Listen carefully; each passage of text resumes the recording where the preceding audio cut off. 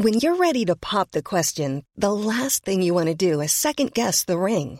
At BlueNile.com, you can design a one-of-a-kind ring with the ease and convenience of shopping online. Choose your diamond and setting. When you find the one, you'll get it delivered right to your door. Go to BlueNile.com and use promo code LISTEN to get $50 off your purchase of $500 or more. That's code LISTEN at BlueNile.com for $50 off your purchase. BlueNile.com, code LISTEN. Well, we're back for another podcast. Boxhead, how you doing? Good, how you going? Yeah, not too bad. Obviously, we talked about this one last week. We talked about it on the show this week as well, that we're going to do our personal best 17 of all time. Before, again, as some people do, kick up a stink. It's not based on 100 plus years of rugby league. It's not based on players we haven't seen. It's based on more so our lifetime and who we've seen. So Brock was born 86. I was born 90, but this is more so players that we've seen from the point of when you can kind of remember. So for me, like real fledgling memories or memories that would stick solid are probably from 97, 98 onwards. So when I was 7 or 8 years old. So my team's more so based from that period up until present day. Yeah, mine's from 91. My earliest football memory is 1991. So I've gone from there. And yeah, I think I explained on the normal show when I originally did a team and I looked at your team, I just wanted to compare, and then I kind of looked at it and thought, well, I've probably got a couple of guys in there more so on what I've watched now, which is a lot of old games, a lot of classic games. So to take that out of vein, this is more like players you loved or players that changed the way the game was played or brought you in further. In particular, some of these guys more in your formative years. So when you really started to play rep programs or good levels of footy at school or first division, teenage years, all that kind of stuff. But there's still a few guys that probably didn't play for a lot longer after that period because they stood out so much. But mine's probably going to have a few more modern day players. I wouldn't say modern day players, but a few fresher faces. But we're going to put this up for everybody as well. This is obviously one for everybody to get on board on. Could be more club bias, could be best players you've seen in positions, could be people that are the reason you played football or just love the game in general. But first up, fullback Brock, I think this one is going to be pretty much unanimous. Yeah, Billy Slater by a mile. Yeah. Absolute country mile.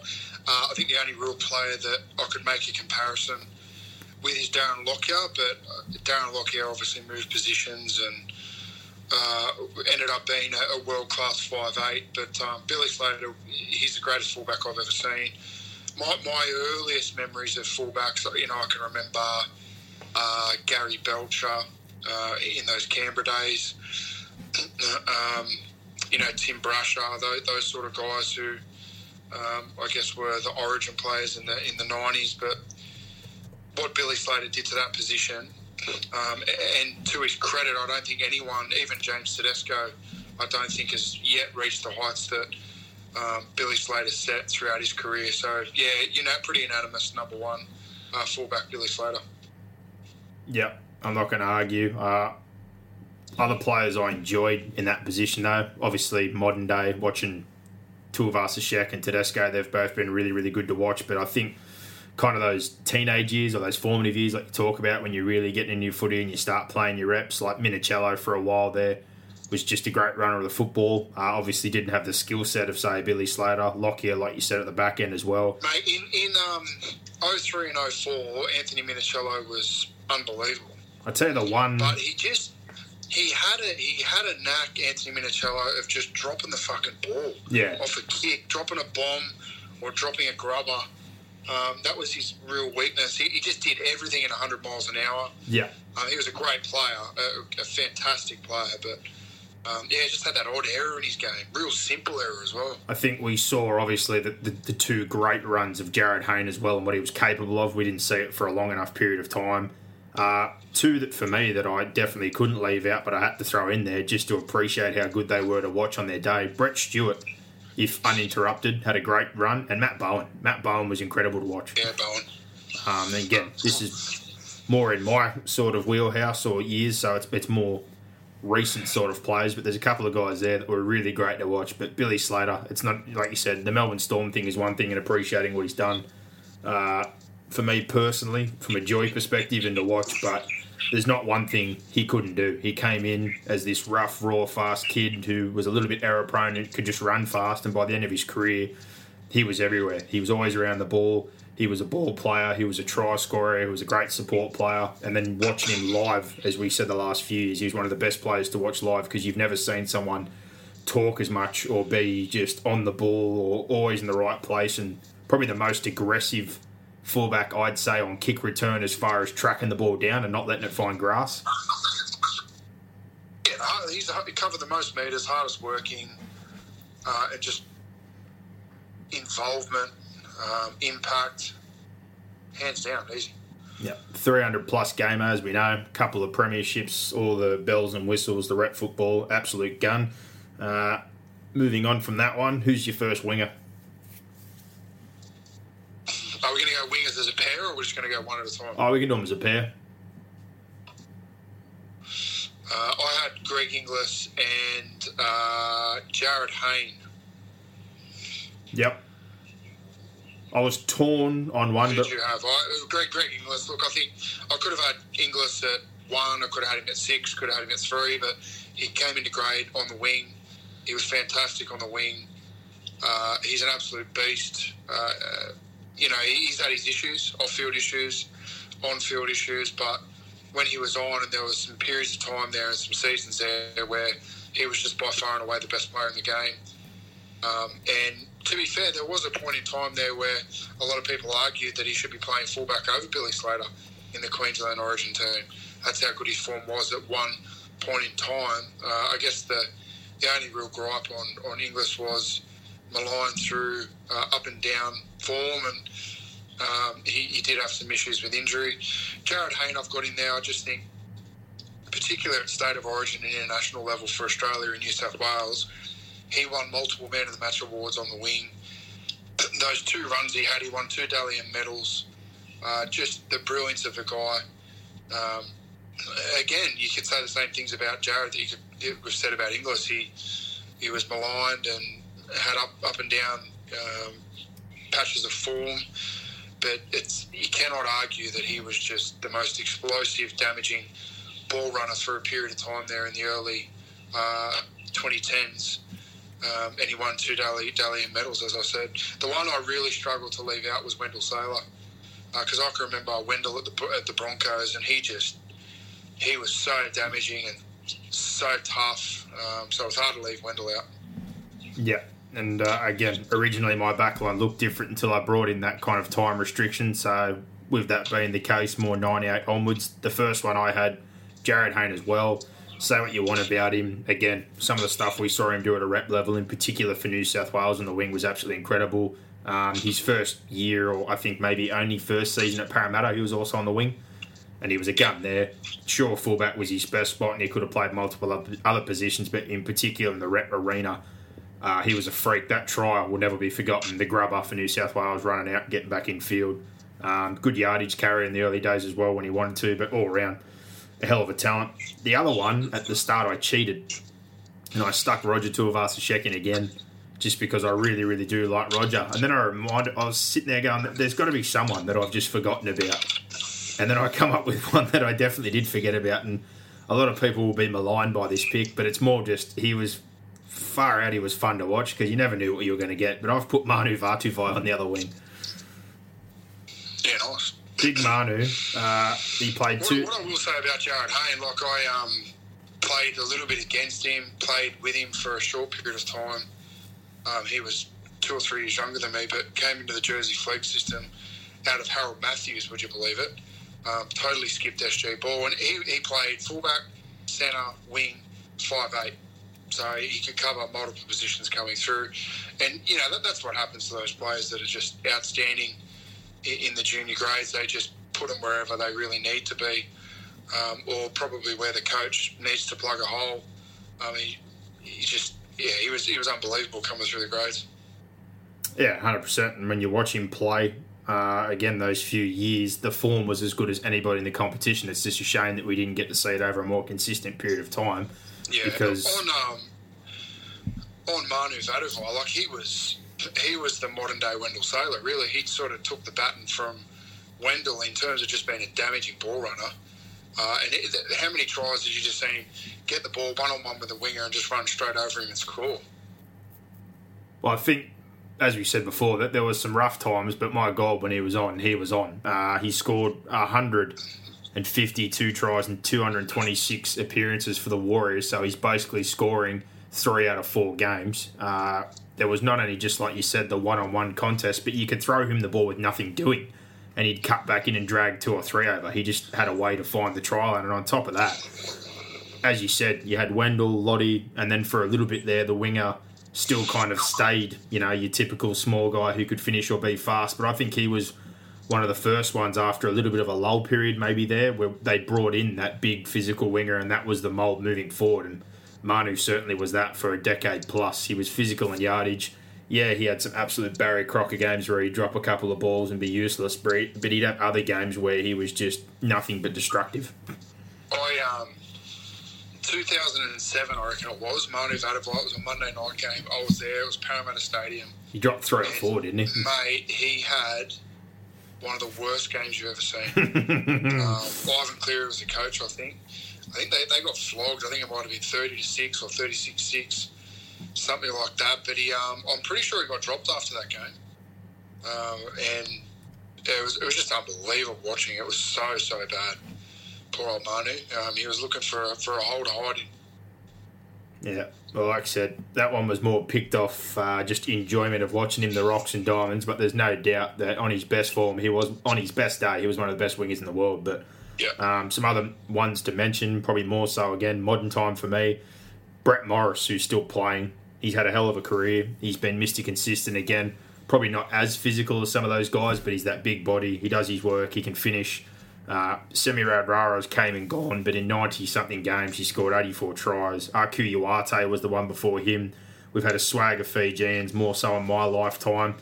I remember little bits of Lottie and Dell, like you said. They were very destructive. But just out of those few modern guys, they're probably ones I remember. It's hard not to remember some of those bigger body guys that didn't even last long. I remember, do you remember Tuiaki for the Tigers? Yeah. Like, it's not an all-time player, but it's just one of those... really bad ankle injury. Yeah, and he couldn't play anymore. But he was unbelievable. He's just another one of those guys that popped in my head when I was thinking about players that I remember from a position, and you can go back you think about... I can remember... I can go back and talk about guys like Andrew Eddinghausen. I can remember Andrew Eddinghausen playing. You probably can't remember back that far, but he was just lightning fast, absolutely lightning fast. Steve Renoff, he was more a centre, but Brett Mullins. I think he played a little bit on the wing, and he was just lightning. So we've been blessed with a lot of great wingers, that's for sure. Yeah, and I watched someone like Jason Nightingale. I had him written down. Unbelievably consistent. Not the biggest, but did the dirty work. I remember a few of the older players, like you said, from the older Origins I've watched. So I had Brett Mullins here. I know he played fullback, but he also played some wing. Matt Singh was a good player. Yeah, great player. And then a personal favourite, obviously, from the early days of the Melbourne Storm, Marcus Bai. Cool.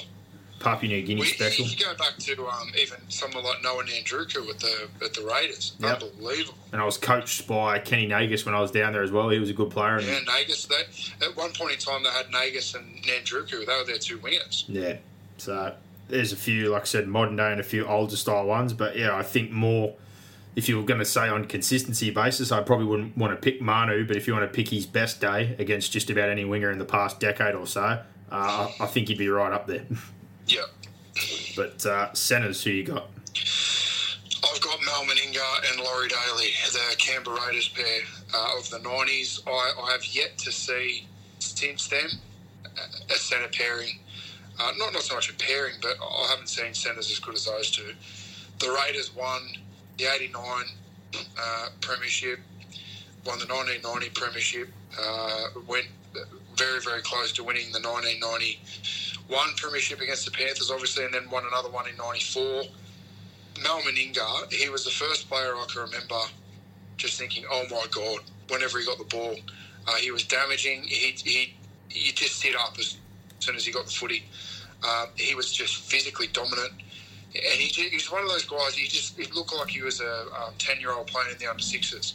He just looked so much bigger than the players he was playing against. And, I think he's the greatest centre of all time, Mal Meninga, no doubt in my mind. And Laurie Daly, look, I could have put Laurie anywhere. I could have put him at 5'8". He also played a little bit of lock, but he started his career as a centre. I remember a lot of his early footy in those dominant Raiders sides from 89 to 91. He was in the centres, and he just played some fantastic footy. So skillful. Played with injury. I think that's probably underrated quality of Laurie Daly. And then as he got a little bit slower at the back end of his career, he transitioned into the halves. But it's just a tremendous player, and that they were just two absolute stalwarts of that Canberra Raiders period of dominance. Yeah, well, originally that's the centre pairing I had, but then, like I said, to make it probably a little less boring and a bit realistic, most of the football of Mal Meninga I watched was after the fact, 94, only been 3 or 4 years old. It's more what I've seen afterwards, and I'd clearly agree with you. After what I've seen now, the only person I've seen who's more physically damaging, probably playing in the centres, is Greg Inglis. So with that, Greg Inglis is one of my centres, but after I brought in that time restriction, I took out Laurie Daly and I took out Mal Meninga, definitely not on ability, and I had a coin toss between, in my lifetime, Justin Hodges and Jamie Lyon. I think Jamie Lyon probably ticked more boxes from a skill point of view and an all-round centre, but I went with Justin Hodges. He was injury-prone, but he had a hell of a career. I think for what you look for, especially in the modern day, as far as yardage work, you couldn't go past him. And one thing I liked about him compared to a lot of centres that we talk about now in frustration, Greg Inglis would frustrate you because you knew what he could do, but sometimes he just waited for the game to find him, whereas Justin Hodges, to me, in particular in Origin games, he was never out of the game. If he wasn't getting the ball, he'd have 15, 20 scoots. He was always physical. He was a good finisher as well. He probably had more of the most under 10 tries I've seen scored from like a dummy half position inside 10 or things along that line, and obviously plenty of niggle and aggression. But between him and Jamie Lyon, like I said, you could flip a coin. Lyon, like I said, probably more of a silky player, but Justin Hodges just had mongrel, and again, he kept coming back after injuries and he just kept playing. Yeah. The only two I think you could even throw into the debate would be Mark Gasnier, Matt Gidley potentially. Matt Cooper. Cooper's a good player. I think Matt Cooper's highly underrated compared to Gasnier. Gasnier, sure, probably saw more of the good ball, a bit flashy in attack. Matt Cooper saved some tries that just incredible. I think Gasnier had some really good periods as well. I'm going to throw in a guy who I don't think gets enough credit. And it's more on the other side of the football because he's a guy to me that, again, you want to talk about playing injured, he was constantly injured, but he was just there forever. Steve Matai. Yeah. Steve Matai, if I was playing... Could go down injured, but Steve Matai. Oh, I tell you what, though, there's a good reason for the way he hit you. But I think probably, again, more modern day. Will Chambers had a good career, but I wouldn't put him in that echelon. Jennings, obviously, for a while there, was an absolute spark plug. You mentioned Matt Gidley. He played all the way up to 05, 06. I remember a bit of Girdler. He was pretty silky, but compared to those probably two that I brought up, the only guy probably close that I was considering was Lyon, but I've gone with Hodges and Inglis. Inglis, self-explanatory. I saw him as a 17-year-old and heard all the buzz about him playing. Watched him play Queensland Cup at fullback. Comes into grade, first year where Melbourne's supposed to get the spoon. They make the grand final. Plays reps on the wing, moves to centre, moves to 5'8", plays fullback. On his day, just, wow, absolute sensational. The frustrating thing, like we said, though, is just you wanted to see more of it, or you wanted to see him find the game a bit more, but some of the tries he scored, some of the things he did on the football field, he is a once-in-a-lifetime talent. And again, if I was going to compare anyone even close to Mal Meninga, it'd be GI. Yeah. So, centres, wingers, fullback done. What about your 5'8"? Jonathan Thurston. I think he's as close to that immortal echelon. I think you now I'd stick Johns and Cameron Smith almost neck and neck, and Jonathan Thurston would be in the same tier for me. The things he did as a player were just unbelievable.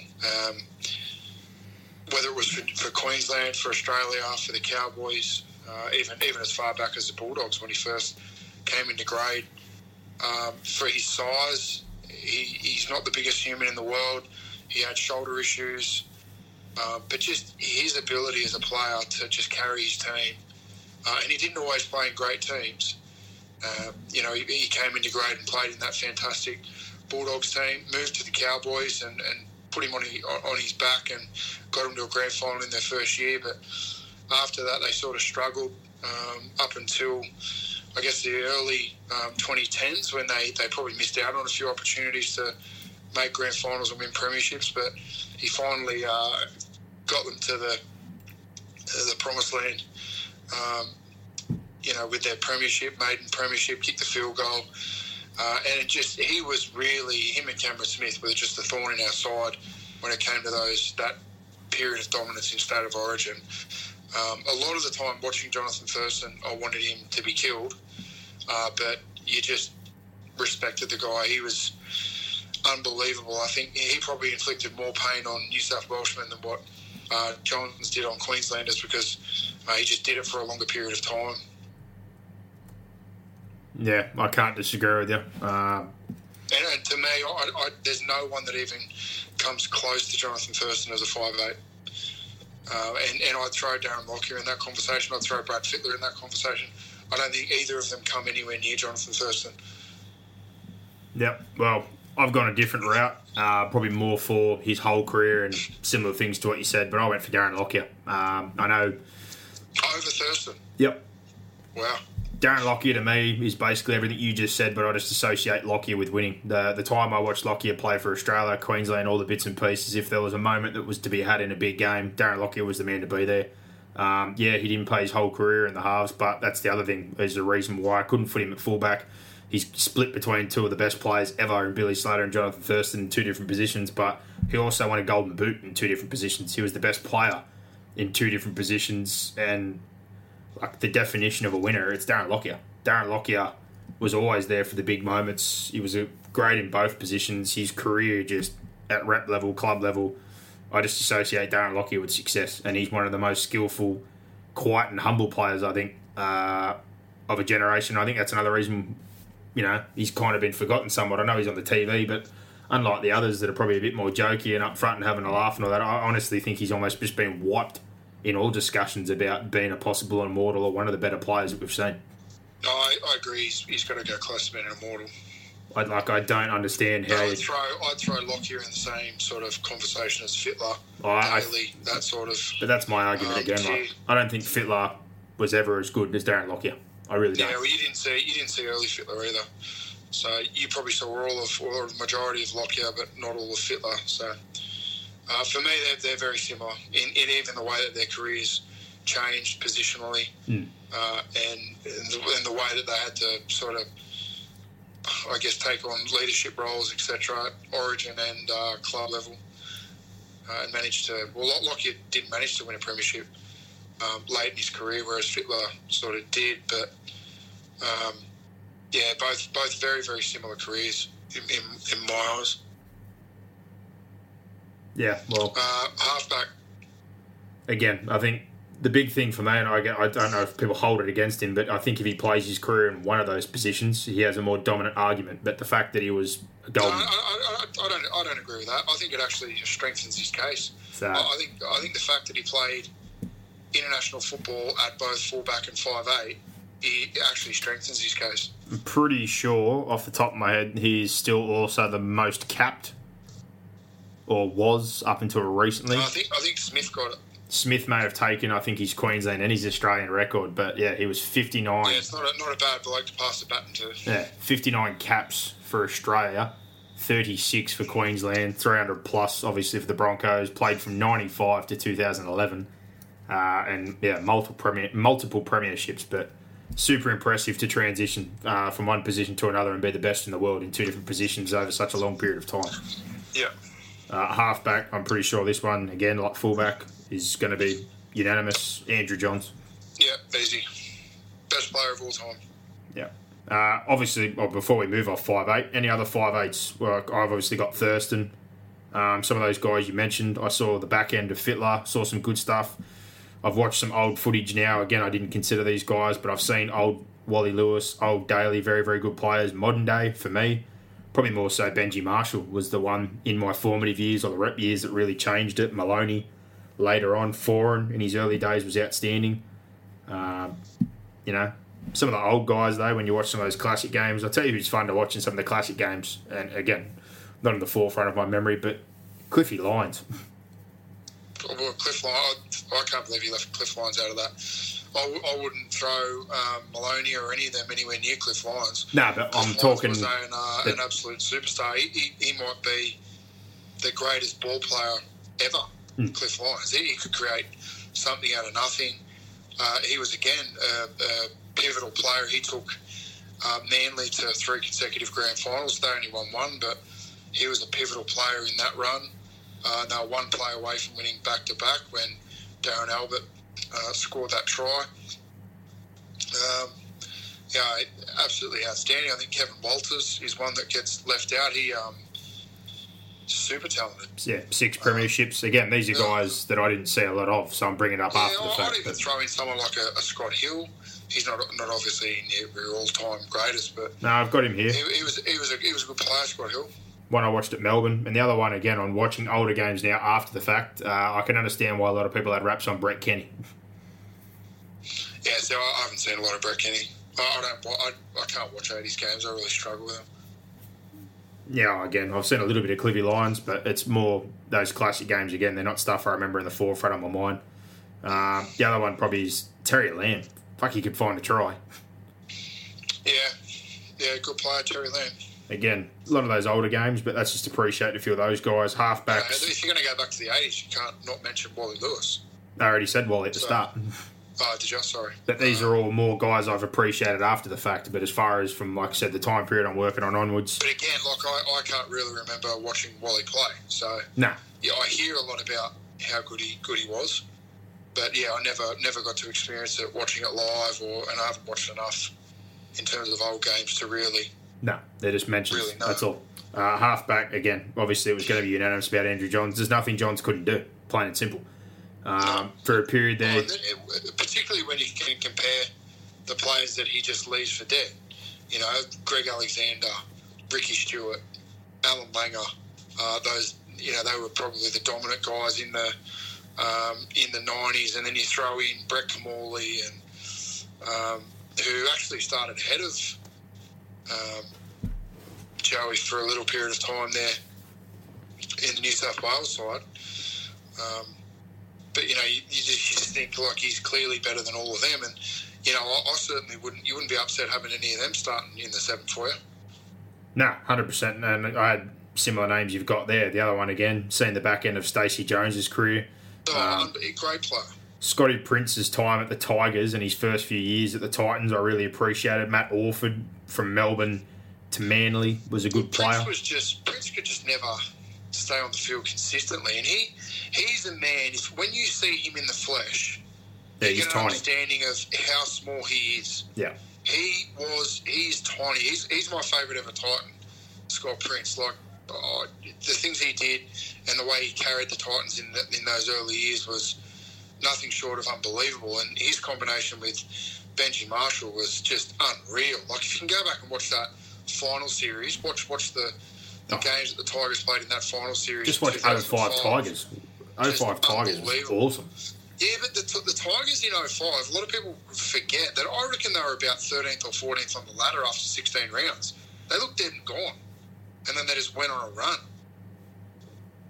Ended up, I think they finished 4th that year on the table, and then won. They beat the Cowboys first week, and then they rolled. It was the Dragons who they weren't supposed to beat, I think, to make the grand final. Yeah, they rolled the Dragons. That's right. They rolled the Dragons in the preliminary. And then they beat the Cowboys again. Cowboys again in the grand final. I'm not sure whether they played in that second week of the final. Someone Google now. Have a look. I think I can't remember. Their combination was just unbelievable. But there was a lot of guys that emerged from that team. Obviously, Heinington, LaFranchi. There's a lot of guys that were probably unsung that went on to have good careers and played a lot more football, played rep football, win a couple of premierships. Farah. Yeah, early doors of Robbie. couple of the old heads, O'Neill, Todd Payton, Scandalis was still there. Paul Whatuira had one of the better years. Elford, they had some really... In the second week of the finals that year, they beat Brisbane 34-6. Well, there you go. So they touched up two teams that no one would have expected them to beat. In particular, the Dragons were red hot for a few years there and got rolled by the Tigers. Then the year after, they got rolled by Melbourne. Yeah, they then beat St George Illawarra 20-12. They missed... That's the first week. They were the first qualifying final, I believe. They were the Friday night game. I actually went to that game. They beat the Cowboys 50-6. Yeah, they pummeled them week one. That was 50-6. Then they've gone in and hammered the Broncos 34-6. Beat the Dragons, who were the favourites, hot pots to win it. Them and Parramatta. They beat the Dragons 20-12. Parramatta choked against the Cowboys, and then they did a number on the Cowboys in the grand final, 30-16.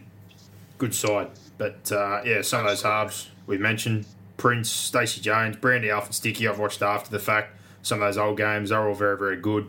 Got to acknowledge Cooper Cronk, who just retired. Outstanding career. Obviously more of a system halfback, but he had success everywhere he went. I think Kamali, Orford, like we talked about. You got Joey, obviously, we picked there. Probably one because we saw a lot of him, but I think, again, he probably doesn't get the credit. Craig Gower was a good footballer. Yeah, good player. Saw a lot, obviously, being here, locals. Cost himself some rep jerseys, some off-field stuff, but... he could definitely play. Yep. But Andrew Johns, like we said, I think the biggest thing anytime anyone wants to have an argument about him or Thurston or him or anyone, there wasn't a weakness. He was the best goal kicker. He invented a couple of his own kicks. He was, as far as halves go, the best defender I've ever seen as far as halves are concerned. He could just absolutely dominate a game manage, run, ball playing, short, long. Exceptional footballer. And the crazier part is we know the circumstances under which he had this awesome career, which take out a few injuries as well. The neck, couple of knees. I think he missed 3 or 4 seasons. Take that out in any of the extenuating circumstances. It'd be crazy to think what else he could have achieved. Yeah. But well, do you want to go to the next slam dunk, hooker? Yeah, we can just go that one because it's not even an argument. Hooker. Cameron Smith, easy. Same conversation as Johns. You look at the players that you just dismiss when compared to him. Danny Badira is probably the most notable. Robbie Farah, that type of player, Jake Friend, Steve Walters before them, the guys in the 90s, but Cameron Smith, slam dunk, greatest hooker of all time by the length of the straight. Yep, I don't have any argument. And again, trying to think of another nation or a hooker that was dominant for a little bit. I suppose Isaac Luke for a few years was pretty good, but never, again, comparing skill set, consistency. It was only Steve Walters and Danny Badiris were the head and shoulders above everyone else during their period, but Smith's taken the baton and just gone to a whole new level. People spoke highly of Ben Elias, but I didn't see much of him. I don't have a clue. Well, he was a good player, fantastic player. But Cameron Smith, again, when we talk about what he can and can't do, he jumps out, plays first, second receiver, best kicking game you're going to see for a hooker. Long, short, ruck manipulation. He plays the game at his own tempo. He's in complete control. Elias was really the first of, I guess, the traditional hooker. Yeah, he's probably one of the first that had that ball playing ability, and so he sort of, I guess, he changed the position a little bit. But you've only got to watch, like, the majority of people listening probably watched the recall of the '89 grand final. Like, Elias had an unbelievable game in a losing team.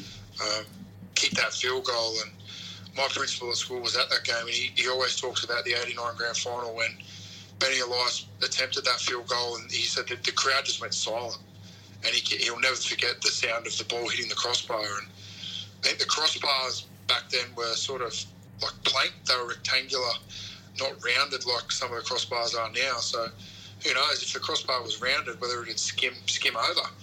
Don't know. But Tigers fans, that's just an absolute nightmare for, I guess, Balmain fans who would have just loved nothing more than to see the Tigers win that game. And but Benny Elias, he was just pivotal in that team. Yeah, I mean, you look at Smith, like most games all time for Queensland, Australia. He's won however many premierships. He never, ever, ever gets injured. He never, ever, ever comes off the field. and we just expect it from him. We don't give him any plaudits for it because he's just done it for so long. We expect it. Fantastic leader, has never been in trouble off the field. I don't know what more you can say. Yeah, well, he's had plenty. Probably the best wrestler in a wrestling period, and he's definitely not the most physical player or strongest player, but I think he's the best wrestler in the game. Like, you see him get in some shit positions, and he just works out a way to wrestle his way out of it. I think probably unbelievable. The biggest credit I'm going to give to him, he's had that much mud and hate slung at him, but he just doesn't seem to care. Why should he care? It depends who you're listening to. Any criticism of him is only jealousy, or just tall poppy syndrome. He's a fantastic player. He's done nothing but good things for the game. Right. Apart from, obviously, his one moment was the Sam Thaiday incident, where he missed the grand final, and that sort of opened the tin of worms about wrestling. And that was the moment where I thought he copped probably fairly a fair bit of criticism because it was an ugly incident. But outside of that, he's done nothing wrong, and that was only a mistake on the field. It looked a lot uglier than what it was, but and he got roasted. And look, I think he got roasted rightfully for the on-field action and incident. But that's the only time I can ever remember thinking, like, Cameron, you've cocked up there. Yeah. Otherwise, I can't remember a time where I thought, like, you stuffed that up, or you've done the wrong thing, or you stepped out of line, Peter. Just almost a flawless career. Yeah, and again, probably didn't see as much. If we fast-track Johns, right? If we fast-track Johns into immortality, surely we do it for Smith. Well, how many more records or boundaries could you break? He's smashed everything. I'm surprised I haven't done it for Thurston. I think I didn't see as much, like I said, of Elias and Walters. I've seen enough to know they're both very good players. Badiris, Farah, if you're going to argue who was number two, I'd say Farah was probably a little bit more creative, but I really... Badiris, far better footballer than Farah. I was just about to get to that point. Badiris, for me, though, he was a gun. In a particular at rep level, I know Farah had some big games, but I think for New South Wales especially, Danny Badiris was an absolute gun. All right, front rows, who you got? I've got Adrian Morley, who was just... I think he changed the modern day prop. Like, he went out of that era of I guess your Webke and your Lazarus type player, who were great players, don't get me wrong, but they probably weren't as aggressive and as physical and as fast as Adrian Morley. Like, Morley played a lot of back row, but I think he played his best football for the Roosters when he was in the front row. I can remember being in a game, I think it was the 2002 final series, or it might have been 2003, it doesn't matter. It was during that run that the Roosters had, and the Roosters kicked off, Chris Beattie got the ball, and Morley flew down there and knocked him out first tackle of the game. We can all remember the Robbie Kearns incident, which was where it went wrong. But, you know, where he hits Jason King, where he hits Steve Matai, where he hits Owen Goodenbill, where he hits Richard Villasanti in the 2002 grand final. He was an enforcer, and I just truly believe he's the most intimidating and aggressive front rower that I've ever seen play the game. I can remember Spud and Chiefs, and look, they were aggressive. I don't think they were as polished as Morley. Morley was fast. His carry, I think, was far better than Carroll and Harrigan. He's just unbelievable. And look, all respect to Glenn Lazarus, but I always watched Glenn Lazarus and thought, not that he was slow, I probably saw back-end Glenn Lazarus, but I just think the modern-day prop is far more damaging on both sides of the ball than what those 90s props, I guess, were. I think Morley would have just tore shreds off the majority of the guys in the 80s and 90s because he had that crazy streak in him and the ability to get physical, but he also had speed. Just slam dunk for me. And then the other guy was Petro Simonasiva. He probably watching him at Penrith. It wasn't until he came to Penrith and been able to watch him live. And also I was at the club. I was just starting at the Panthers, and he was the captain. And he would come to Harold Matthews sessions. He would come to development sessions. He'd be in the gym when the boys were lifting weights. he was an absolute role model off the field. He's the best player I've ever seen be face-to-face and hands-on with younger players ever. And I've been around NRL clubs now for 12 years, so that's probably the biggest rap. And on the field, again, he was probably a little bit more straight up and down than Adrian Morley, but he was so physical and tough. And, you know, he had that famous hip turn where he'd sort of get to the line and turn his shoulder, and I don't know how many blokes I saw him knock out with that turn and almost a shoulder charge with the ball. But he was, again, a part of those fantastic Queensland sides. Just a brilliant player for the Broncos and the Panthers.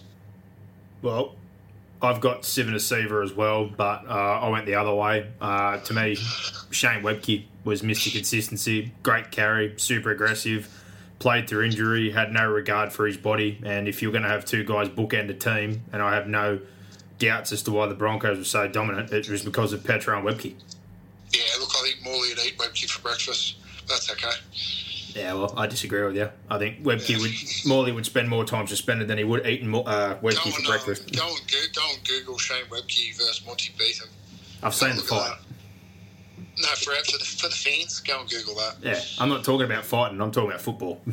Yeah, well, and again, Morley's got him covered in both regards. Up until 06 and just watching the whole way through, he just carried like a bastard. He played with that broken arm in that final series. Petro, very similar, just ever consistent. If you're going to roll off the back of two guys, there's a good reason they were dominant for such a long period of time. They were both great. Yeah, look, all jokes aside, Shane Webke, unbelievable. Unbelievable player. Again, you mentioned a couple of the older ones. Didn't see as much of them, but, you know, you can look at your Lazaruses, and people spoke of Harrigan. I saw bits and pieces of him and Carroll, and Ian Roberts punched the piss out of a few blokes, but more modern day. I had Morley written down. I love the way he played. I love Jared, more modern day. Jesse Bromwich, obviously a favourite of mine from Melbourne. You talk about that modern day prop. Matt Scott I've got here as well. Yeah. Steve Price is one that I thought was an absolute gun, in particular the Queensland time. Tremendously underrated. And the back end of his time at the Warriors as far as leadership, and he just carried late feet, good offload, and the charge down king. The king of the charge down. Oh, yeah. He broke a few legs, don't worry about that. Old Stevie Price. There's a few guys. He would have been offside at a fair few of those as well, or not square at marker, but that sort of stuff just got let go back then. Mate, one I'm going to bring up who played multiple positions, but the back end again, more so the stop. That was the one. He played his last 2 or 3 years getting needled and drinking kava with constant rib cartilage tears. He started on the wing, played in the centres, back row, front row. Ruben Wiki was just a tough prick. Yeah, there's a few other names there, more modern. I think Papali's heading that right way. I know now he's playing lock, he's played prop, he's played back row. To me, he's a middle. He's that modern day guy again. Haas is definitely going to head in that direction. Scott was basically, to me, a more mobile version of Webke. He just carried, got quick rucks, played on. And then for probably a lesser spell, two guys that I really enjoyed watching for the 2 or 3 years where the Bulldogs were dominant were Mark O'Mealy and Willie Mason, but obviously they're both tailed off, and Willie obviously continued to play for a long time, but probably never reached the heights you would have hoped. Mark O'Mealy was good for a few years there and played some rep football, but again, probably didn't evolve with the way the game changed. But yeah, I think for me, Webke, Petro, it wasn't really much argument. I've had a few other guys in there that we give mentions to just then, but I love watching both those guys play. Yep. What about your back row? Back row, I've got Brad Clyde. I think he's the best and most hard-working back row I've ever seen in the game. He, probably modelled a lot of how I played on what Brad Clyde did. He was always the first back to take a carry, worked hard, ran good lines, didn't really talk a lot on the field, just got his job done. And I think he's just one of the most underrated players. I know he gets a lot of credit, but I think he's definitely underrated in comparison to some other players throughout the years who got a lot of plaudits, maybe because they're a little bit more outspoken and bubbly off the field and had a little bit more personality. But even when you hear Clyde interviewed now, he's an intellect. He's gone away. He's got a fantastic career away now as a professional post-career. And the other one, I've gone totally the opposite. just an absolute madman, Gordon Tallis.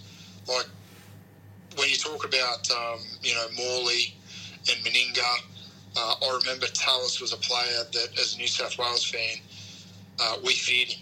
He was just nuts, absolutely crazy, and he was someone who, as a Blues fan, we just hated Gordon Tallis. There's never been a faster or easier way to start your weight loss journey than with PlushCare. PlushCare accepts most insurance plans and gives you online access to board-certified physicians who can prescribe FDA-approved weight loss medications like Wegovy and Zepbound for those who qualify. Take charge of your health and speak with a board-certified physician about a weight loss plan that's right for you. Get started today at plushcare.com/weight-loss. That's plushcare.com/weight-loss. plushcare.com/weight-loss. Because he could just single-handedly tear a game apart. He was aggressive. You think about that time where he grabbed Brett Hodgson and basically helicoptered him over the sideline. He flipped the bird to crowds in Sydney during Origin games. He got sent off. He was just crazy. I think he was like MG, but on steroids, really. He just the most aggressive ball-running back row I reckon I've ever seen, Gordy. And, as I said, he'd sort of go from playing for Queensland and you hated him, and once he put that Australian jersey on, you're like, oh, how good. Gordon Tallis and Brad Clyde are mine too. Yeah, well, I had Clyde originally in my back row, but like I said, even though he retired in 2000, most of the good football, the best football I saw was after the fact, watching back old games.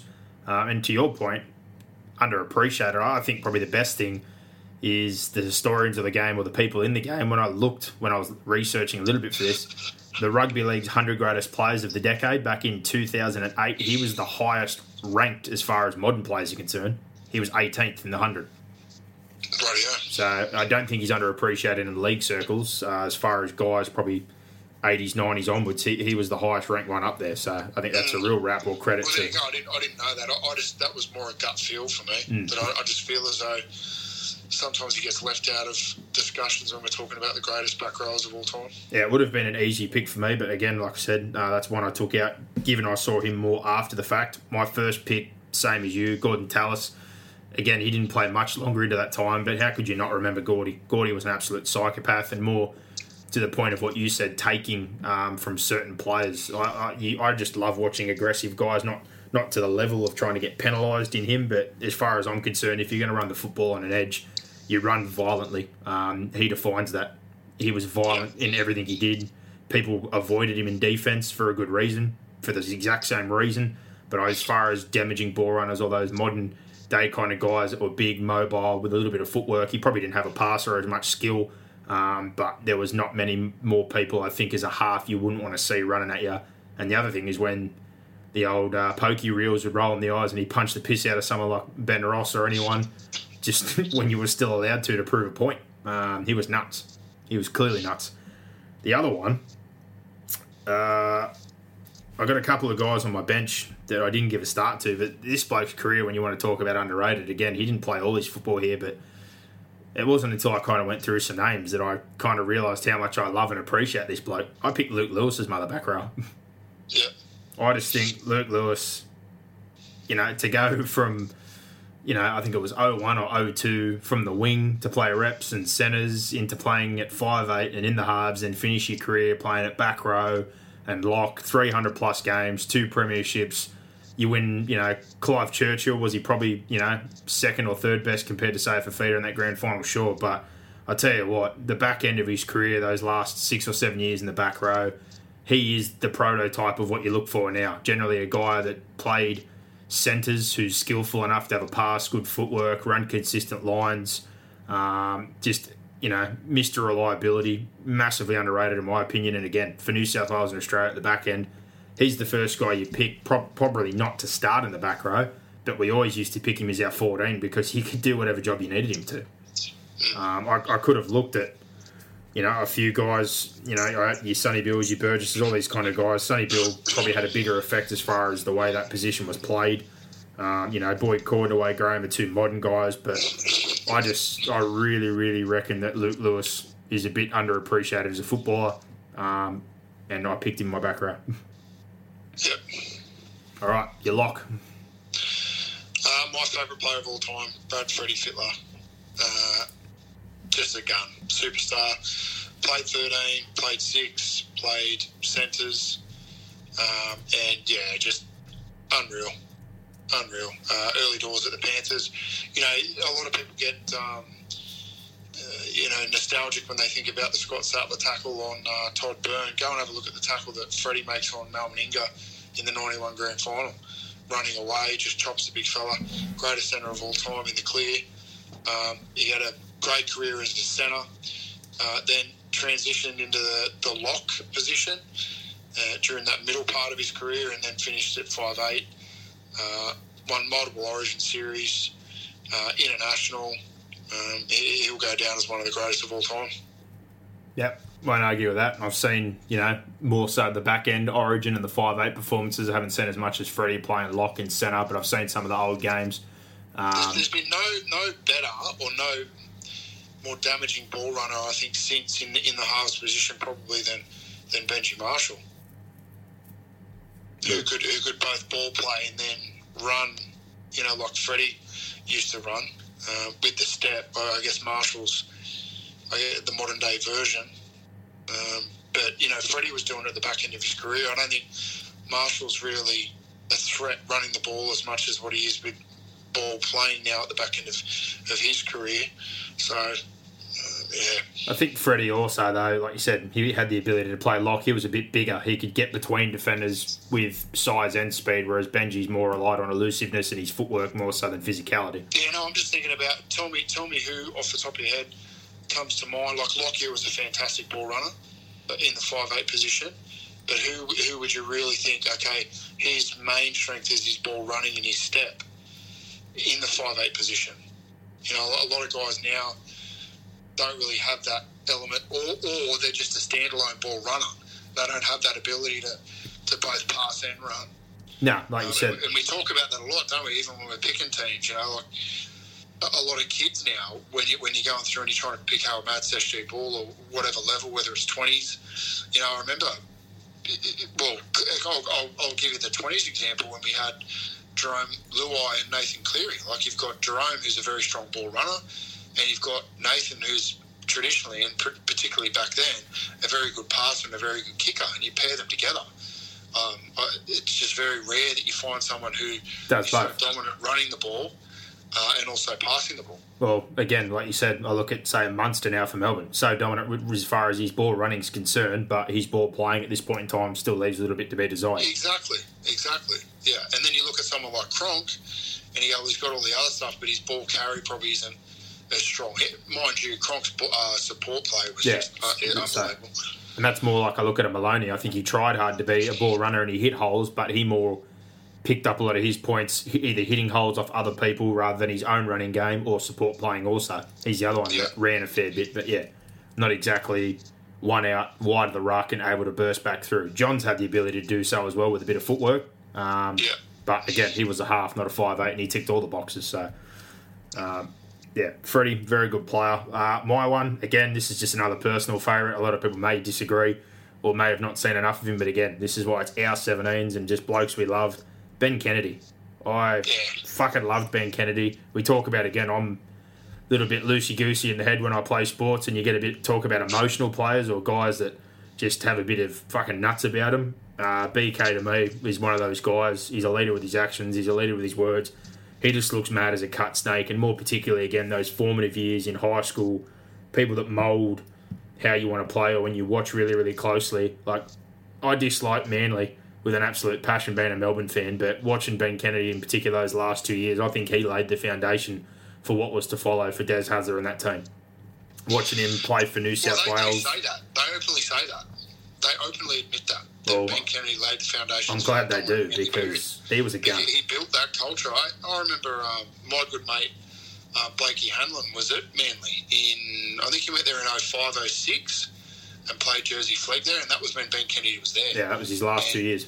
He, things that Blake used to say about Ben Kennedy, and look, Blake was a very hard trainer, so all the stuff that Des was doing and, that BK was sort of trying to bring through there in terms of work ethic, it didn't worry Blakey, but the things that he'd say about Ben Kennedy, just unbelievable.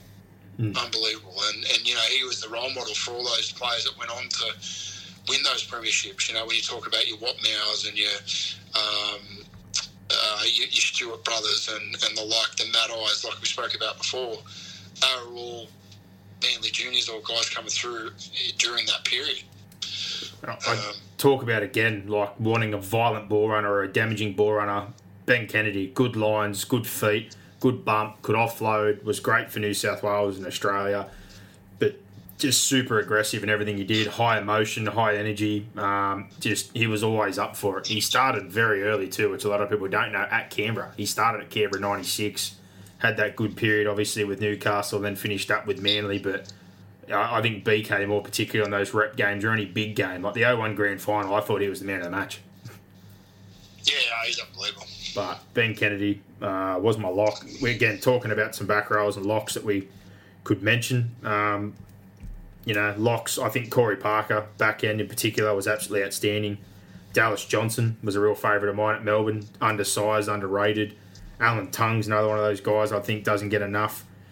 You've got Gallen, who's obviously just a weapon, particularly at reps. Greg Bird, probably club-wise, I wasn't a big fan, but for New South Wales, always played well.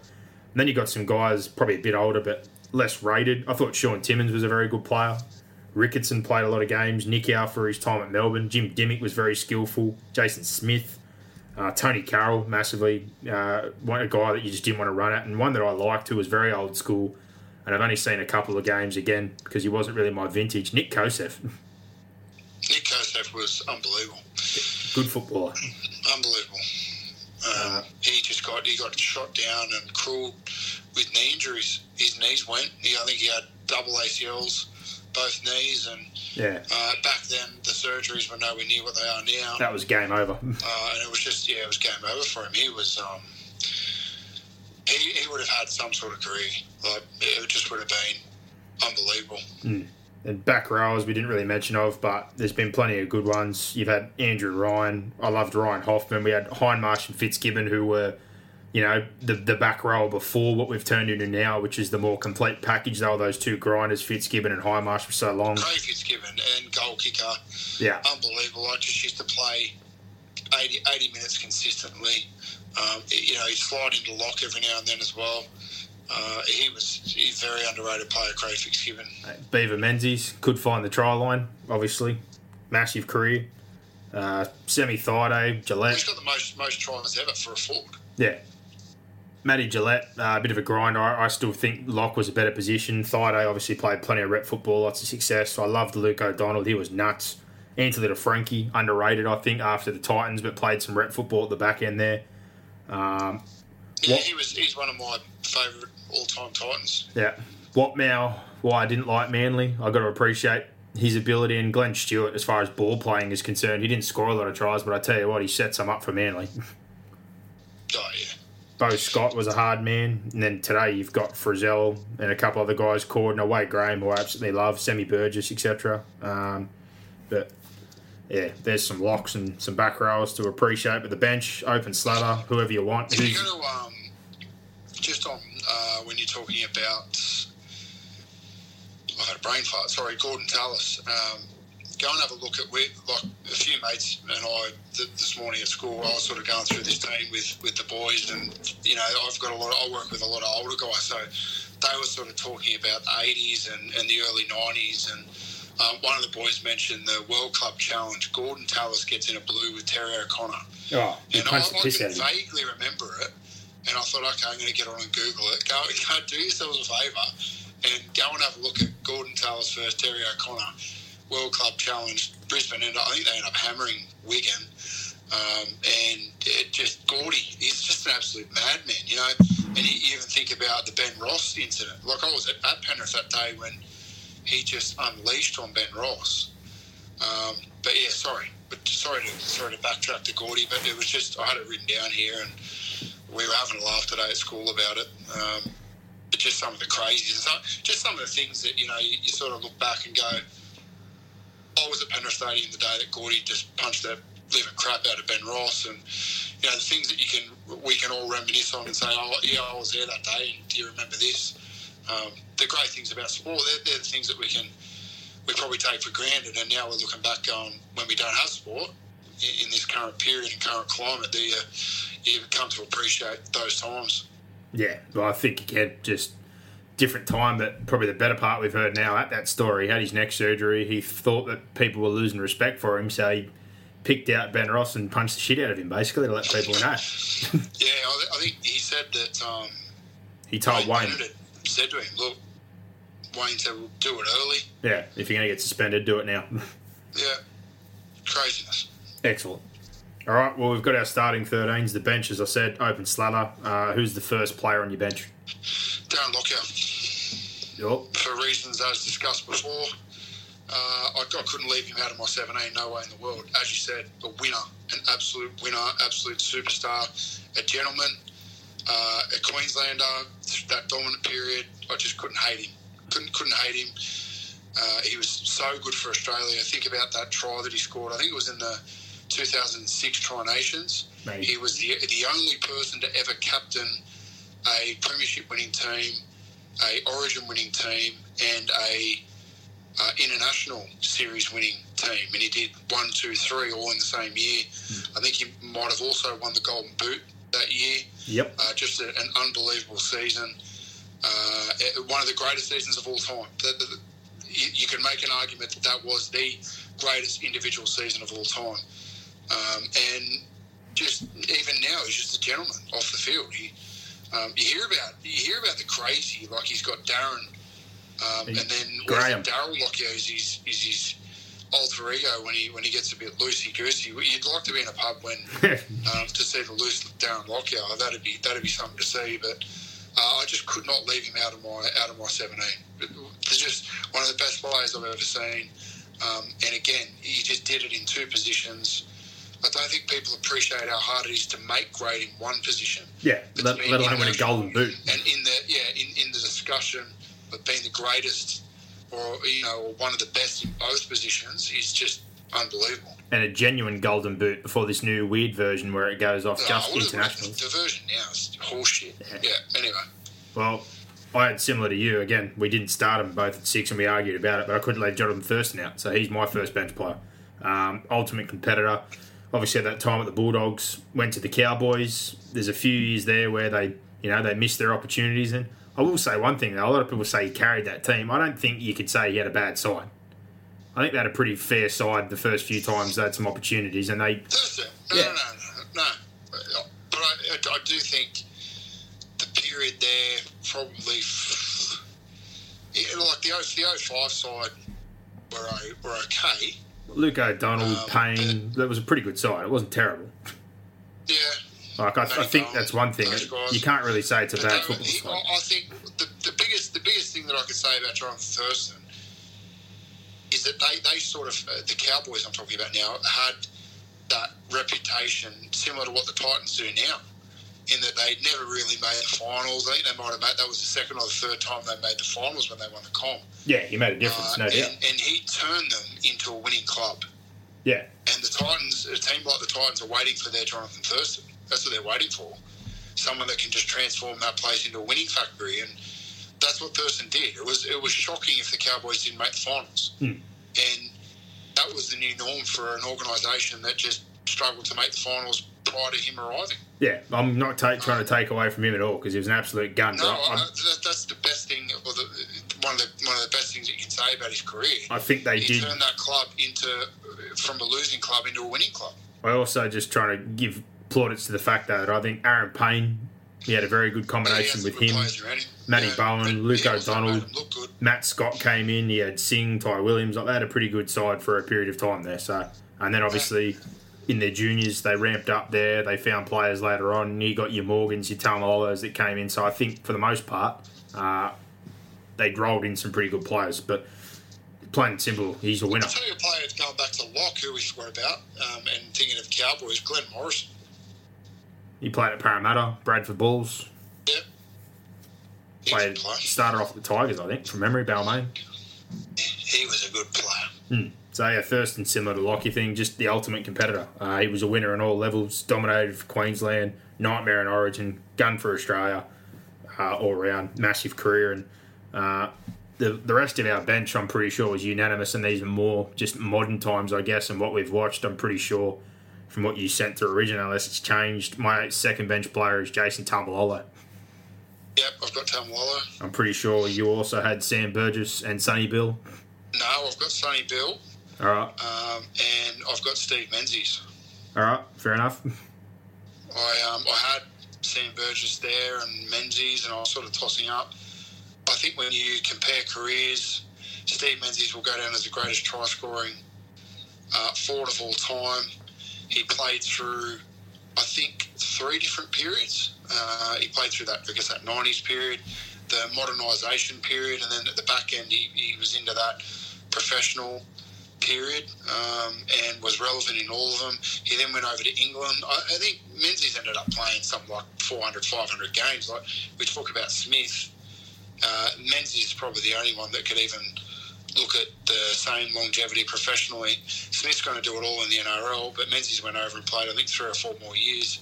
He played Catalan and one other club. He played another 128 games. He went to Bradford first, and then he went to Catalan. Yeah, that's unbelievable. So he played 477 games between the NRL and the Super League. Plus, that's ridiculous. You add in his rep games, he played 20 Origins, 13 for Australia. That's 500 plus games. Yeah, and when compared to Burgess, look, I know Burgess probably had better periods in terms of overall performance. He was probably better than Menzies ever was in short periods, but again, I just could not justify putting Sam Burgess ahead of Steve Menzies. That may shock some Manly fans out there, but Steve Menzies, unbelievable. One of the greatest players of all time. Unbelievable. Well, I had Jason Taumalolo, as I said, for reasons I think we all know. The bloke's a freak. Clear, yeah. Absolute and again, we're talking in my lifetime. He's one, like you said about Hayne and that I've played against. He was 4 years younger. He was bigger than us all. It's not even the physical side of things. Like, it's one thing to say I'm going to get in front of him, but then he just shifts. Someone that big shouldn't move like that. You couldn't get in front of him. He always got between defenders. He doesn't get dominated in it. I've never seen him really rolled in an NRL game. No, it takes 4 blokes to put him on the ground. Yeah. We played a semi-final against them. They had a really good side. Morgan, Parker Walsh, I had 6 or 7 NRL players. Kyle Felt in Canberra. It ended up going to extra time. But it was the sole reason that they stayed in that game. Because every time we got ahead, he just came up with another carry, another line break, another offload, and he still, again, makes it look like child's play in the NRL. It's ridiculous. Sonny Bill, again, Sonny Bill, look, I can remember when he came, burst into grade. I remember playing a Harold Matthews game at Belmore in 2002 for the Panthers. We went on and won the competition, and I can still remember, again, my principal, who is my boss at the moment. He was a good family friend, and he was the manager of our club side back then, Penrith Waratahs, good mates with our dad. But long story short, Steve had said to me, we're going to hang around. And at that point in time, that was when our parents had separated, and I was living up in Penrith, and you and Dad were living with our uncle out in Silverdale. So he was picking me up to and from training, right? So he said to me, look, Brock, we're staying after this game. We're going to watch the SG ball game because there's a 17-year-old in this game that they just think he's going to be the next big thing. And it was Sonny Bill Williams. And he had a head of hair on him, man, like a massive mop of hair, and he just dominated. He was absolutely unbelievable. And that's the first time I ever saw him. That was 2002. Fast forward, 2 years, 18 months, he's playing in an NRL Grand Final. Unbelievable. Burst onto the scene. He could step, he could pass, he could play centre, he could play back row, he could offload. I think he was probably the one that we really saw bringing that modern day offload, the around the corner pass, the flick pass out the back, the one-handed carry, the ability just to beat a player one-on-one, and then just the way that he hit, he really, I guess, reinvigorated the shoulder charge, didn't he? He just, like, you remember that one on Joel Clinton, where he just absolutely levelled him. And look, when he left the game, he was the best forward in the game. The way he left the game was disgraceful. Yeah. He was poorly advised. But again, he then returned and led the Roosters to a premiership. And having spoken to a guy who he worked at Newtown during that season when the Roosters won the competition in 2013 when Trent Robinson first came in. And I'm not going to mention his name, but he worked at Newtown and worked with the Premier League side or the New South Wales Cup side or whatever it was called back then.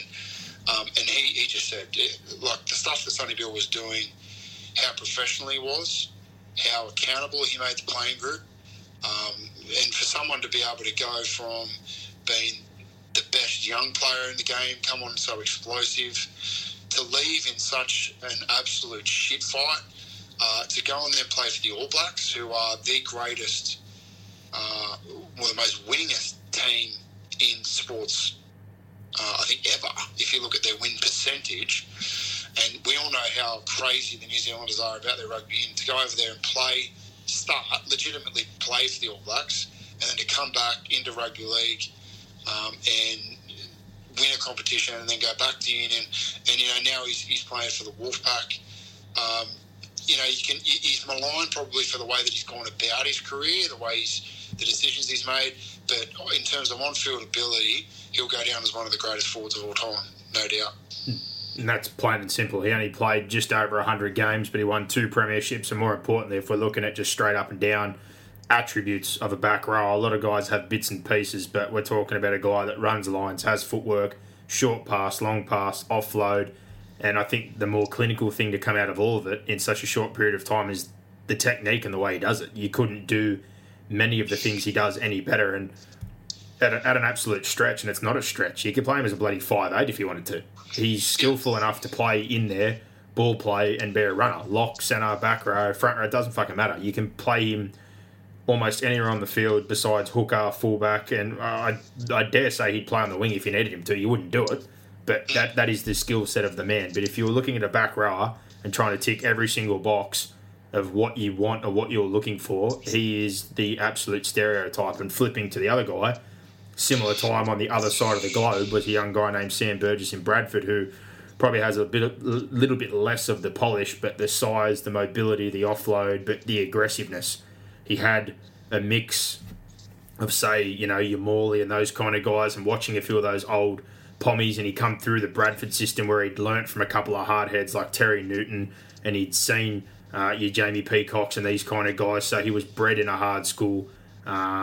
Was his career a little bit patchy in the way he pissed off the rugby union great as well?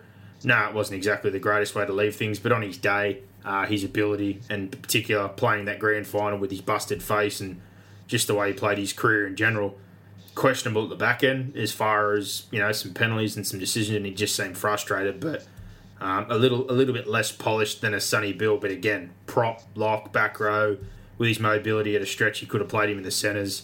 Like I said, doesn't tick as many boxes as Sonny Bill, but on the aggressive front and the leadership front and the way he played his football, in my time, from, like I said, 98 to present now, looking at guys that you looked at, he was a gun. Yeah. All right, wild card. This is more so, again, not someone who may have been the best at their position. It may be someone from your own personal club or somebody that you just absolutely loved and admired. 18th man, who would that be? Mine's Craig Wing. Yep. He played 346 NRL games, which may shock some people. But he started his career at South Sydney. They were then removed from the competition. He moved to the Roosters, won a premiership there, then went back to South Sydney for the last 2 years of his career. 346 total games. He played for 8 games for Australia. 17 games for Australia, 12 games for New South Wales, 6 games for New South Wales City, 1 Prime Minister's 13 match. Played multiple positions, hooker, halfback, 5'8", fullback, lock. I think about how dominant he was in State of Origin. He was just come off the bench and he would change the game. I think he truly was the first pioneer, and Phil Gould's probably going to take a little bit of credit for the way that he was used off the bench. He was that first real utility player. I remember that Queensland started picking, they picked Billy Slater and they picked Matt Bowen, that was all in reaction to Craig Wing, because Craig Wing was such a dominant force off the bench for New South Wales. He was such an underrated player in the Roosters run during that 03, 04, 05 era. He then went on to play 148 games of club rugby professional rugby in Japan, and played 11 games for Japan in the World Cup. And look, you see him now, and he's still fit and articulate enough to run out and play now. He looks the bloody same. He hasn't aged a day. I think tremendously underrated player, Craig Wing, and one of my favourites. So I just think he was a great role model off the field, and just a fantastic player. And when you look at him, not the biggest man in the world, but it didn't worry him. He never shirked the tough stuff, and his running game was just unbelievable. And he's so fast out of hooker or in the halves, and he was always direct. Could kick, ball play, the whole holistic view. He was fantastic. Who's yours? My wild card, I went through a lot, to be honest. I was borderline going for Cronk, and then I was looking at JWH and Jesse Bromwich. There was Steve Price, Wade Graham, Cordner, Beaver, who you had in. There was a lot of older style players, like Gallen and Parker were so good, but I settled on an old Melbourne favourite. Again, he played rep football, but I just underrated, went about his job, no nonsense, and he played forever. Let me guess. Let me guess. You already know who it is. Danny Williams. Oh, definitely not. The greatest king hit of all time. Mark O'Neill. Oh, the greatest king hit of all time. Wow. Now, Ryan Hoffman for me. More a personal pick. He played 300-plus NRL games, 260 or so were at Melbourne. He started there in the early doors, I think 04, 05. Only finished up, I think not last season, the season before. Just kept coming back to Melbourne, regardless of the situations and all the ups and downs that they'd been through. Just missed the consistency. We talk about back rows again and what you want. Runs good lines. I think he scored in 2 of the grand finals. Good defender, inside shoulder, outside shoulder. He was mobile, strong, good combination for the most part of his career. At the back end, probably not as mobile. You do lose your legs a little bit, but he was just a goer. He was a really, really good player, one that I absolutely love for Melbourne. Yeah, St. Greg's boy. We won't hold that against him. So there was a lot I looked at, but it was more a personal one. Yeah. All right, Coach. I think you know who mine's going to be. Yeah, yours is Craig Bellamy. In my lifetime, there's been Bennett. Obviously, he's been dominant, and there's Robinson, who's been really dominant recently. But I think for reasons that everybody knows, I'm going Craig. Yeah, I'm going Phil Gould. I was lucky enough, obviously, to work at the Panthers and have a little bit to do with Gus, but respect his record. He won a competition in his first year as a coach with the Bulldogs, went on and won a competition at the Panthers, then really was one of the pioneers in bringing the Roosters back up to where they currently stand. He was the coach, then Graham Murray took over, and then Ricky Stewart took over, and then Gould moved into a football operations or manager of football. He was the first to really move into that role. Helped Ricky Stewart during that time, 02, 03, 04, where they made 3 consecutive grand finals. He then took over the Origin side. They went on through a dominant period. Anywhere he tends to pop up and coach, they have success. And just to be able to share a room on a few occasions for an hour or two and hear him talk about rugby league, I think he's the most intelligent and bright brain in the game. I've got him as my coach. I could have gone Bellamy. Obviously, I've got to respect the hell out of Bellamy. Wayne Bennett the same, Trent Robinson the same. But I thought if I'm truly going to be honest, I've probably had more to do with Gould hands-on and been able to hear him talk about footy and then when you look at sort of the impact he's had across Origin and both club footy, and then you move into administration, and there's talk even now that he could move into that Todd Greenberg's job. So the impact he's had across multiple positions from an administration, coaching, and management perspective, I'll go with Phil Gould. Yeah. Well, I think obvious reasons. Not only has he coached my side, but I just think there's no one better at club culture, accountability, and getting the most out of an individual. You've got people like Tim Glasby who play 20s and then go play Cup for a few years, end up playing Origin. There was Brett White, Matt King, Jeff Lima, Brian Norrie, who was going to be a captain coach. All these guys that had played at other clubs, played reserve grade, couldn't get a run. They go to Melbourne, they turn into rep players. Jeremy Smith was another one of those guys. Sikamanu.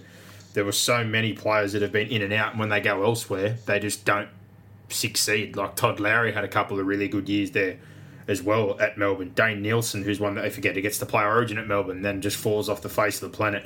It's been a constant production line of guys playing rep football and playing to the best of their ability, and when they leave that system, they leave his coaching, they're not the same. And my biggest point to argue is when everyone goes, oh, well, it's easy when you get Smith, Slater and Cronk. Well, those guys weren't those players to start with. They were guys that were unwanted by Brisbane and other clubs, ended up at Melbourne as rejects under the tutelage of Craig Bellamy and turned into what they've turned into. He has a big reason as to why those three players turned out to be what they've turned out to be. Probably the only one that was really lobbied or gifted that you could look at and say he had all the natural ability in the world or was going to be what he was going to be was Greg Inglis. Yeah, and the other coach I really thought about was Tim Sheens. Yeah, I had Sheens written down. Had that ability, he coached during the 80s, 90s and 2000s, and is even now still coaching, or was still coaching over in England until he got the sack recently. I think at the back end of last year he got the sack. I thought he got another job, but now everything's on standby. Yeah, I'm not sure. I don't know, but I do know he got the punt last year. I think it might have been Hull KR he was coaching last year. Don't quote me on that. Just his ability, the Raiders, that dominant Raiders period, he really was the architect of that West Tigers team. He had some involvement at the Cowboys as well. Yeah, he stabilised Penrith, from what all the old heads say in the 80s. Yeah, so I think he's a coach that a lot of people forget about. Well, here you go. He does have a job. He was supposed to coach Widnes Vikings this year. Was he really? It says here 2020 Widnes Vikings, but they didn't play any games. So last year, was it Hull KR last year? Hull KR from 2017 to 2019. Yeah, last year. And I think Danny Maguire played there. And I remember listening to a podcast after he was sacked, and they had Danny Maguire, and I can't think of who the other player was on it. I was really disappointed in the fact that they sort of threw Sheens under the bus a little bit and didn't really defend him. And I love Danny Maguire, as you know, an old Leeds Rhinos player, but it's just disappointing to hear and talk about Sheens in that light. Whether or not Sheens is still as effective as he once was is debatable. But I think he deserves the game-wide respect for how long he's been able to coach at the top level. Just an unbelievable performance from Tim Sheens. Yeah. No, I think, again, like you said, covered so many areas, done so much. Wayne Bennett, obviously, we all know what he's done. Such a dominant period there at Brisbane. Learnt at Canberra at the start in that great little pool of ex-players who have turned into coaches and himself and learned from Don Furness Sr., Tim Sheens, like we said, Trent Robinson from 2013 onwards now, how dominant he's been at the Roosters, the minor premierships, the 3 premierships. I was trying to think of any other coaches. Like, there's some long-term guys that won or were successful. You got your Brian Smiths who went to multiple grand finals or spanned long periods of time, and guys that coached. I think one... Actually, no, I've gone through everything I had here. I thought I had one, but I don't. So, yeah. Easy. That was a good podcast. All right, so just one more time, mate. What's your 1 to 17, your wild card, and your coach? 1 to 17? Yeah. Yeah, I've got Billy Slater at fullback. My wingers are Greg Inglis and Jared Hayne. My centres are Melvin Ingram and Laurie Daly. My 5'8" is Jonathan Thurston. Halfback Andrew Johns. My props are Adrian Morley and Petro Sivanasiva. My hooker is Cameron Smith. My back rowers are Gordon Tallis and Bradley Clyde. My lock forward is Brad Fittler. My bench in no positional order or no positional breakdown because we're just picking 1 to 17. Yep. My bench is Darren Lockyer, Sonny Bill Williams, Jason Taumalolo and Steve Menzies. My wild card is Craig Wing and my coach is Phil Gould. Fair enough. My 17, Billy Slater is the fullback. The wings are Jared Hayne and Manu Vatuvai. The centres, Greg Inglis and Justin Hodges. The halves, Darren Lockyer and Andrew Johns. The front row, Shane Webke and Petro Sivanasiva. Hooker, Cameron Smith. The back row is Gordon Tallis, Luke Lewis, and the lock is Ben Kennedy. The bench, Jonathan Thurston, Jason Taumalolo, Sonny Bill Williams, Sam Burgess, and my own personal favourite wildcard, Ryan Hoffman. Coach, Craig Bellamy. On reflection, I really don't have much argument for any position. I think the only one I changed last minute was Sheck for Manu, just more because I was cheating again to get Sheck in. He only played 1 year on the wing. If we're going off guys that played long term in the wing since I've been alive, I think it's okay if they've played that position. Yeah, I know. I just thought I'd be a little more. You could have had Sheck. I was trying to go more on, a full career on the wing. So, if in all honesty, if you want to ask me from an actual coaching point of view, I probably should have picked Brett Morris. I think he's a lot safer in the modern day of what I've seen, or even a Semi Radradra in that short stint we've seen. But Manu's best and worst. His best day was as good as anybody's. But obviously, if you're going to pick on consistency, you probably wouldn't pick Manu. No. But he was destructive on his best day. So, again, our 17s, players, again, necessarily that you just love to watch. Like, it could be a nightmare or it could be an absolute fire show with Manu. And I think a few people might be surprised that I had Luke Lewis so high up in my back row stakes. But I really do think he's underrated. Absolutely. And again, at Origin level, played multiple. He was probably he moved into that Craig Wing role when Craig Wing retired. Really, and he moved into that bench position. He could play halves, centre, wing, back row, lock.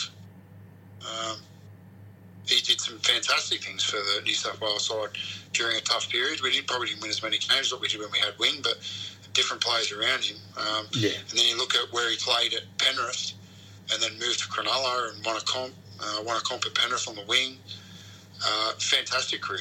Should you start, and again, one of the good guys off the field. Sonny or Sam over him, again, shorter careers, massive impact in their time, but yeah, for the 300 plus games and what he did, state level, country level, club level, and as a person, the way he carries himself, just all around. Again, I think going to that point I made, a lot of back rowers now generally tend to be junior centres who are big, mobile.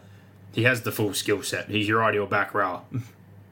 And he's your guy you look at now, like Uwe Graham. He obviously had more the halves background. Louis came through at Penrith playing 5'8" centre fullback, so he did have that kind of background. As he physically got bigger, obviously turned into a back rower as the game changed. But when I was sitting there reflecting on some of those guys the other day, I'm like, he was a really, really good footballer. He really was.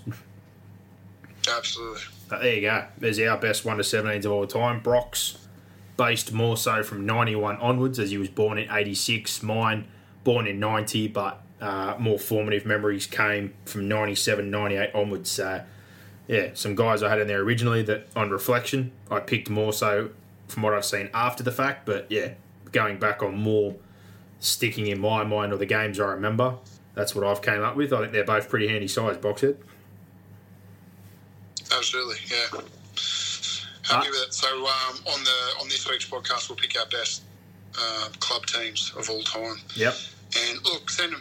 We're going to put a couple of posts up. Send us through yours, whoever you support. Send us through your best club team. And look, I've seen some of the ones on Fox, and they're picking players that they would never have seen play. That's my point. Almost out of respect for like the history. Like for me, I get all that, but it's got to be you got to be able to justify it and talk about. I saw him play this game, or I can remember seeing this, or, experiencing that. I think it's much better to have the team be your team. Yeah. What you remember. And, that's what I like about this concept. And we'll do the same for the Titans for me, and then the Storm for you on this week's upcoming podcasts. But, yeah, no, good job. Yeah, and in this regard, like you said here, that's why I've mentioned, after the fact, I've seen Alfie, I've seen all these guys, they're all great, but from the ones I really remember or have seen, that's what we've picked our teams on. Yeah. So, there you go. This wraps up another one. We'll come back Tuesday next week, see what the situation is with the game, any more news that arises, and pick our best ever 1-17 for our two club sides, the Melbourne Storm and the Gold Coast Titans. But for now, everybody out there, stay safe as always, and Boxhead, I'll talk to you soon. Yeah. Bring it on. Give us more. Give us more. Where are you going? What's going on here? Is that it? Is that it?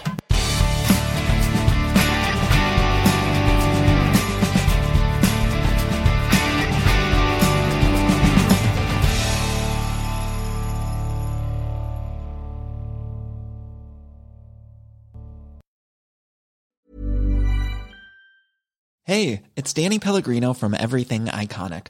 Ready to upgrade your style game without blowing your budget? Check out Quince. They've got all the good stuff, shirts and polos, activewear, and fine leather goods, all at 50 to 80% less than other high-end brands. And the best part? They're all about safe, ethical, and responsible manufacturing. Get that luxury vibe without the luxury price tag. Hit up quince.com/upgrade for free shipping and 365-day returns on your next order. That's quince.com/upgrade.